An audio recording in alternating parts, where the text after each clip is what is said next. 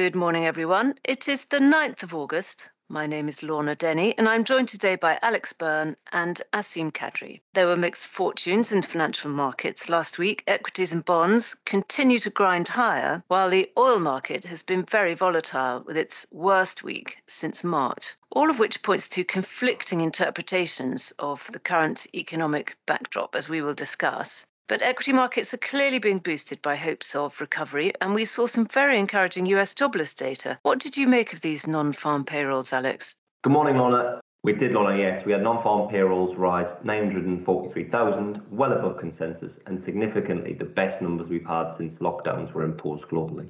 Additionally, we also had April and May numbers revised higher as well, significantly so in some cases. Hourly earnings rose 4% versus consensus of 3.8%, and all this together continues to help indices hit all-time highs, significantly more so in the large cap and the Nasdaq elements of the index. Additionally, we've had sharp rises in the long-term interest rates last week because of this. Some of this in part helping banking stocks, again helping that index number hit all-time highs. And together, all of this hints towards that tapering being announced in some part in the September meeting, with it being put into place in the early part of 2022. That's interesting. But also the bond markets are moving higher. Generally, yields are falling. They're perhaps hearing a different message on growth. They have done, yes, over the last month or so. The last month, rates have moved lower, continue to be the largest negatives in the bond space and the European space generally. UK short term is low, but mostly staying out of the negative space. Japan clearly got control, but very low to negative rates. In the US, yields have dropped, but remain relatively good and positive. So Europe is the main negative and becoming more so. The 30-year now into negative territory, so almost the entirety of the main part of the curve is in negative space. Part of that negative movement reflects that redoving of central banks' rhetoric since the peak recovery was mooted. So having to come out again and just reiterate the fact that lower for longer is kind of here to stay. Certainly on the interest rate rises, we're clearly a long way off even discussing them. In part shows why equities continue to be very, very popular. Flows continue to be good in the equity space, hitting all-time highs, as well as the alternatives market continues to be very, very attractive. And that's true apart from some of the emerging markets, Asim. We've seen very turbulent trading in China. Morning, Lorna. Yes, that's right. So a couple of weeks ago, the Chinese government published an extensive regulatory overhaul of the education sector in order to reduce the burden on school children, as well as the cost burden on families. So as these measures were harsher than expected, they resulted in significant concern about the potentially substantial impact on the fundamentals of the education sector. And that resulted in investor sentiment towards the sector falling sharply, and some of the major AST, so after school tutoring names, corrected sharply. So for example, Tao Education and New Oriental Education, two of the major private tutoring companies, sold off by 70 and 54% respectively on the day that the measures were announced. And this regulatory clampdown in the education sector follows a series of stricter regulations that the government has previously enforced in the tech sectors, particularly areas like fintech, e-commerce and home delivery earlier this year. The action here is different to what we've seen in the education space, since it's been related more to kind of monopolistic behaviours rather than social welfare.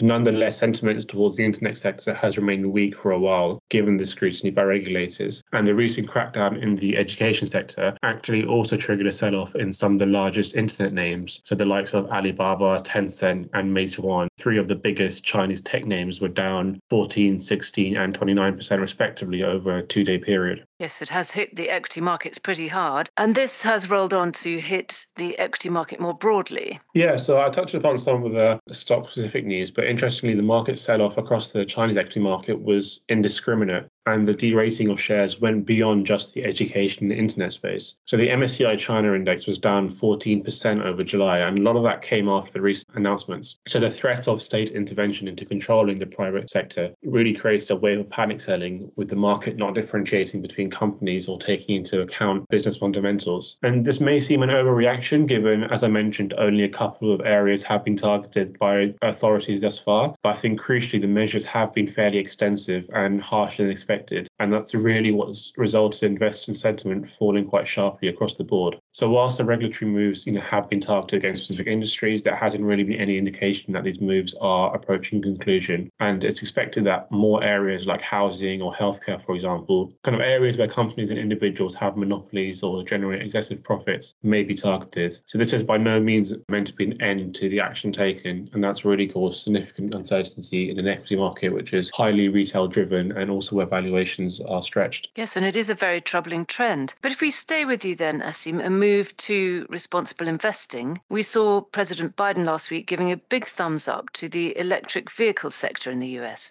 Yeah, that's right. So last week saw President Biden announce an executive order to accelerate the adoption of electric vehicles and obviously then reduce driving-related emissions. So he set a target for 50% of new car sales to be electric vehicles by 2030, a move which has the backing of the major automakers, both in the US but also globally. So these actions are part of Biden's broader plan to fight climate change, while striving to make the US an industry leader in the EV space as China moves to try and dominate that market.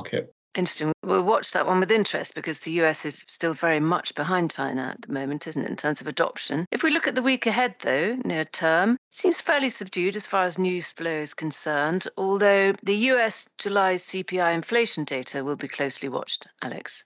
It will be, especially considering the inflation beats in the US we've had in the previous months. CPI is expected to be 5.3% versus 5.4% previously, so not much movement, but clearly still very, very high. The same for core, which is 4.3 versus 4.5 previously. Again, not a lot different and still at a considerably high level. Most of that rise continues to be from the same kind of places, increases in housing and rent, leisure and travel, specifically in the aerospace. And the chip shortage continues to be a story which is imparting on the increased inflation. And the wage growth number that I mentioned previously, that pass through into things like restaurants and services also has an effect on that increased inflation number. Thank you both very much indeed. Thanks, Lorna.